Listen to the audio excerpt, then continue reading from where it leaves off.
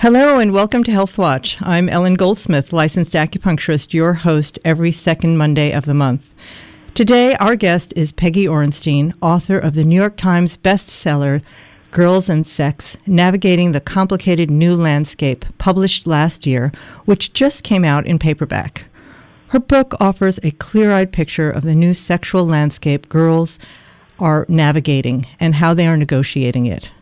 Drawing on in-depth interviews with nearly 100 young women and a wide range of psychologists, academics, and experts, renowned journalist Peggy Orenstein goes where most others fear to tread, pulling back the curtain on the hidden truths, hard lessons, and important possibilities of girls' sex lives in the modern world. It has been hailed as a very important book for young women and women in the 21st century. Peggy Orenstein is the author of other best-selling books, Cinderella Ate My Daughter and Waiting for Daisy, as well as Flux, Women on Sex, Work, Kids, Love and Life in a Half-Changed World, and the classic Schoolgirls, Young Women, Self-Esteem, and the Confidence Gap. A contributing writer for the New York Times Magazine, as well as other major newspapers and magazines, she has contributed commentaries to NPR's All Things Considered and the PBS NewsHour. She's been a keynote speaker at numerous colleges and conferences, as well as a featured guest on major television news shows. Peggy Orenstein, welcome to Health Watch. Thank you for having me. So, you say that girls today are living with unique contradictions, you said this in your book, as they make sexual choices that actually put them between a rock and a hard place. We've moved forward in many ways, but in some ways, you say, not very, very far at all. Yeah, I think that for me, one of the big takeaways from doing this work was that young women today feel entitled to engage in sexual behavior, but they don't necessarily feel entitled to enjoy it. So that's a big difference. You talk about this kind of sexual justice or... Intimate justice. Intimate justice, yes. The whole book and the framework of really, social justice framework, and that phrase was coined by a psychologist named Sarah McClellan at the University of Michigan, and what it means is that sex has political implications as well as personal ones, just like, who does the dishes in your home or who vacuums the rug, and it raises similar questions around economic disparity and equality and mental health and violence, and we have to ask who's entitled to engage in an experience, who's entitled to enjoy it, who's the primary beneficiary, and how each partner defines good enough. And, honestly, those are really tough questions for a lot of adult women to grapple with, and sometimes traumatic. But for me, when I was looking back and interviewing girls and thinking about their early sexual experience, I just didn't want those experiences to be something that they have to get over. Right. There's this, there's so much hypersexualization these days. You talk about this in your book as well. It's ubiquitous that it becomes almost invisible. Yeah, and, what has happened is that there's been this conflation, this merging in girls' minds of kind of performing sexiness versus understanding their sexuality and feeling their bodies. And, even, for instance, one young woman who showed me a picture of herself going out to a party, a college party, and she was wearing, that kind of contemporary classic outfit of the little crop top, short skirt, 5-inch heels, and she said, I never feel more liberated than when I'm wearing skimpy clothing. And I said, well, that's really interesting. I'd like to talk more about that. And as we continued, she said that a year earlier she wouldn't have worn that outfit because she weighed 25 pounds more. And what she said was, some guy at the party might have called me the fat girl, and that would have been bad for my mental health. So, leaving aside why, there's a lot of things that brings up, but you have to ask, how liberating is it really when humiliation lurks right around the corner, and, who gets to decide and how and what does that mean about who gets to wear what and who gets to be sexual and who gets to be sexy and all of that. Yeah, you talked about in the beginning of your book, there was a young woman and a high school senior in the auditorium reacting to her principal's talking about their dress code, how they shouldn't dress certain ways. I wondered if you could just... Dress code. Yes, the infamous dress code. I get asked from one of the biggest questions from both parents and girls. But yeah, that was a really interesting scene because the principal, and this was in a very progressive school district, was saying, was going on and on about the girls' dress and how they shouldn't wear anything that their grandmothers, wouldn't want to see them in, and that basically he was shaming the girls and blaming them for, basically saying that if they were harassed in the hallways, that it was kind of their own fault. And one of the girls stood up, and she had learned in that very school district that you shouldn't let people say things like that about young women. And she stood up and said, said her name and said, what you're saying is slut shaming and it's wrong, and boys need to be responsible for their own choices. We're not responsible for what they say about our bodies, and and on and on. And he said, yes, you're absolutely right.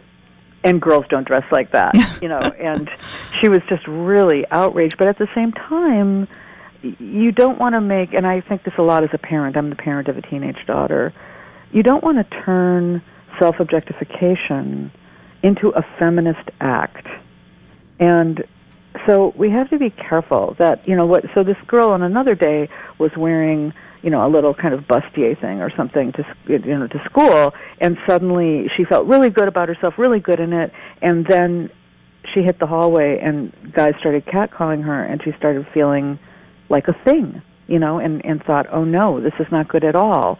And there's a way that when we push girls and start judging them all the time about dress and sexuality, that we force them into a place where they're rebelling by dressing that way, where they're expressing feminism and sexuality by dressing that way. And we know there's reams of research, stacks of research on the impact of self-objectification on young women.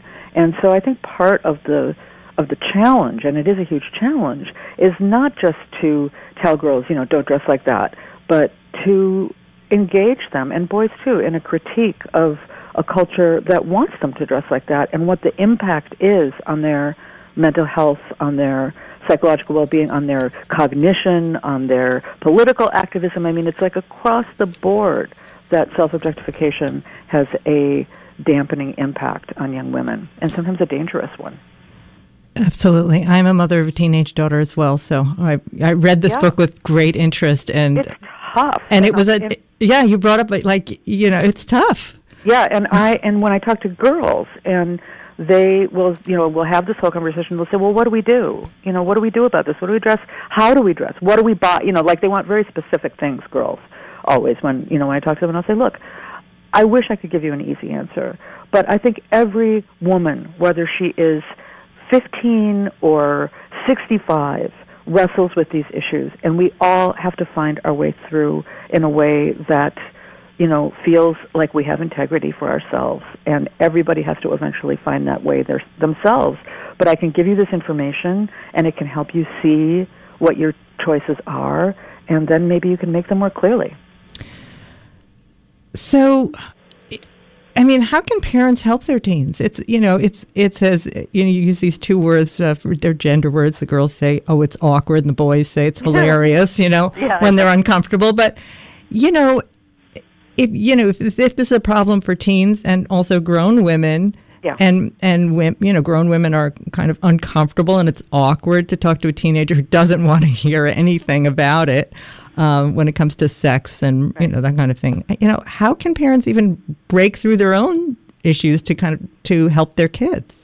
To talk about sex, it's a really good question. And ideally, you would have started when your child was very small, right? And if you're stepping in at 13, 14, 15, it is a harder thing to do.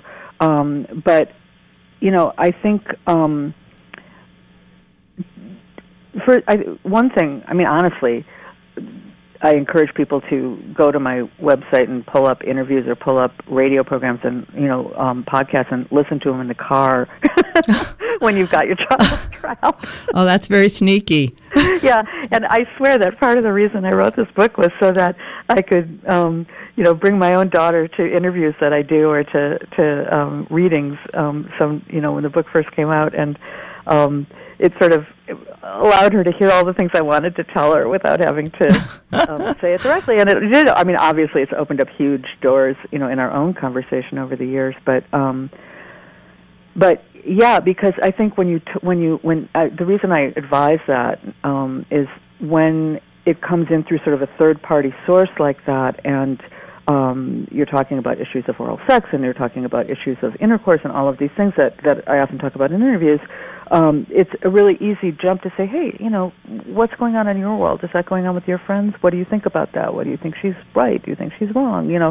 So there's a way that I thought that the book itself and interviews that I did could act as a jumping off point for parents who are entering this conversation with teenagers, and for teenagers themselves. I mean, it's one of the things that's been really gratifying to me is that the book really has taken off among girls, among high school girls in particular. I think college girls as well, but I hear from so many high school girls who are reading the book that it really makes me happy. Oh, that's fantastic. The last chapter in your book is What If We Told Them the Truth, which right. is what you've done in this book. And it really takes us beyond that classical sex ed class where, you learn about the ovaries and the fallopian tubes and periods and condoms, et cetera. Yeah. And, you kind of think, okay, I've told them that, my job's done. I know, that's what I would have thought. And it was interesting to me to really have my eyes opened about what real sex education is, which is about relationships, which is about personal choices, which is, frankly, discussing pornography and its impact, which is huge on young people right now, and discussing, not just making sex into intercourse and this race to a goal, and not just talking about condom use, all of that. What we think of as comprehensive sex education is very, very narrow, and that's already so controversial. So one of the things I did was look at the ways it was that sex ed worked in other countries, and I particularly looked at Holland. And there was a study that looked at 400 randomly chosen girls from two demographically similar colleges, one in Holland and one here, that were talking about their early sexual experiences. And in every respect, whether it was more positive outcomes like, knowing your partner very well, being able to talk to your partner, preparing for the experience, enjoying the experience, or fewer negative outcomes like pregnancy and disease, the Dutch were way ahead. And when they did one-on-one interviews, they found that the girls credited their parents, teachers, and doctors from talking to them at a very young age about sex, pleasure, and the importance of mutual trust in their relationships. And what really struck me was the difference between the parents. And it wasn't that American parents were less comfortable talking about sex, but we framed all those discussions in terms of risk and danger. And right. The Dutch talk about balancing responsibility and joy. And as a parent myself, that really hit me because, like you said, I am quite sure that had I not delved into this research and done this book, that I would have told my own daughter about contraception, about disease protection, and, because I'm very modern, I would have talked about sexual consent, and I would have thought I did a good job. And I realize now that that is really only about, a quarter of the conversation that we need to have. Yeah, and I think it's evident in your book and from the research you did, and especially around the work in Holland, that was quite outstanding when I read that. But teens really need grown-ups. They do, and we think, another thing that struck me in the difference between the Dutch and Americans was a difference in the perception of teenage development. And so we think of teenagers as developing, independently from the family, and that there's a point where they create a rift, and that it forces them to sort of lie about their behavior to us, and to be kind of two people, especially girls. So they're one, good daughter at home, and then they're another person in the world. And I saw that very much in the girls that I interviewed, in the sense that they were, if I had met them and was talking to them about their educational goals, their professional aspirations, their extracurricular activities, I mean, these girls were dynamos. And then we would start talking about their personal lives, and it was like they were a totally different person. And I still will walk into classrooms or schools and think, oh, well, these girls are completely different. They won't even know what I'm talking about. They always become different people once we start talking. And so that was really interesting to me. And in Holland, they have this word that I can't pronounce. It's something like, you know, and it means cozy togetherness. And it's this idea that teenagers are supposed to develop interdependently within the family, and all of these things like sex, alcohol, all the things that we sort of pretend aren't happening are openly discussed. And so I was reading Amy Shallett's book, Not Under My Roof, and she talks about a Dutch mom that the daughter says, well, of course my mother was the first person I wanted to tell after I had intercourse for the first time. And I came home and she was at the kitchen table with her friend, and they said, oh, great, did you have a good time? Did you have an orgasm? Did he? I tried to imagine American parents having that conversation with their children, and it was hysterical. It's hard to imagine. Very hard to imagine. You know, this idea, of secrecy that kids have to have. And, you also explored this across gender preference, lesbian women, women who identify neither as neither gender. And I just wondered if you could talk a little bit about, what you found in the experience of lesbian women, because it's a different thing. It was really different. So let me just back up for a second to say that among straight women, and this is across the board, it's not just in the teenage years, but, with girls, they were, that what research has found is that young women, well, women in general, but this was done on college women, are more likely than young men to measure their own sexual satisfaction by their partner's pleasure. So in a straight couple, they'd say, if he had an orgasm, then I'm happy. And young men are more likely to measure their satisfaction by their own pleasure. So they'll say, that's a problem. I was happy. So girls' pleasure and orgasm are secondary at best in heterosexual encounters, certainly in the teen years and the college years. And girls would talk about that. But that focus on the partner's pleasure remains when they're in a same-sex pairing. And so the orgasm gap that you see in heterosexual couples disappears. And girls actually climax in same-sex relationships at the same rate as boys. And what gay and bisexual girls would tell me was that they felt freed when they were in same-sex encounters to get off the script and to find a sexual encounter that works for them. And they also really, helped me question the idea of virginity as defined by first intercourse. Because obviously, a gay girl could have 500 partners and not have had heterosexual intercourse. And then, I asked one girl, how did you know that you weren't a virgin anymore? And she sort of laughed and said, I wasn't sure myself. And we had this whole discussion, and she decided she wasn't a virgin anymore when she'd had her first orgasm with a partner. And I was so blown away. But I thought, what if just for a minute we thought that was the definition? How that would change. Because young people learn from the media, from one another, that sex is a race to a goal, and that the only thing that counts is intercourse, which means that all these other behaviors that they're engaged in, are not sex, and that therefore they're not subject to the same rules, the same respect, the same compassion for your partner, the same rules around consent, when in truth they should learn that sex is a pool of experiences that's about attraction and arousal and desire and touch and giving and receiving pleasure and, yes, orgasm, but a whole range of things. Because what I always say when I talk to young people is, who's really the more sexually experienced person? Because they're all obsessed with this thing they call experience. Is it the person who's made out with a partner for 3 hours and, kissed and experimented with erotic tension and communication and sensuality? Or is it the person who gets drunk at a party and hooks up with a random in order to, cash in their V card before they get to college? Wow. Yeah. You bring up the alcohol issue. Which is a huge, scary issue, especially for parents of teenagers, both girls and boys, because so much harm comes to both boys and girls when they're drunk. And of course, beyond sexual issues. Yeah, beyond sexual issues. But this what we know statistically is that it's not that there's more kids that drink than in the past, but that the ones who drink much more. They binge at much higher levels and more often than kids in the past.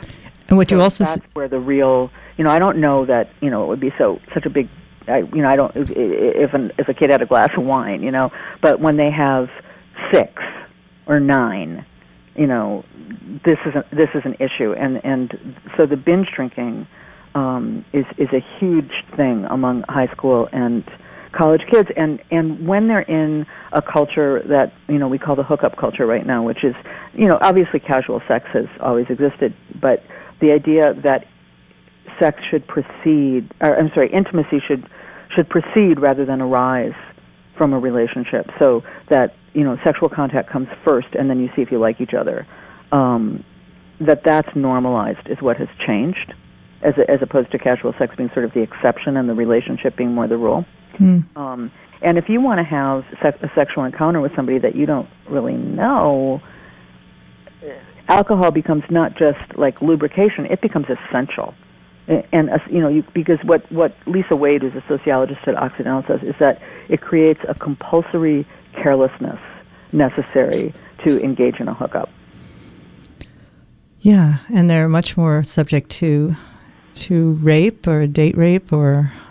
Well, what happens, it was really interesting to me because I didn't want the book to be the sexual assault discussion, the new open, the advocacy, sort of burst forward as I was beginning the book. And I did not actually start thinking, I want to write about assault. I wanted to write about how girls viewed desire, how they viewed pleasure, how they viewed consensual sex.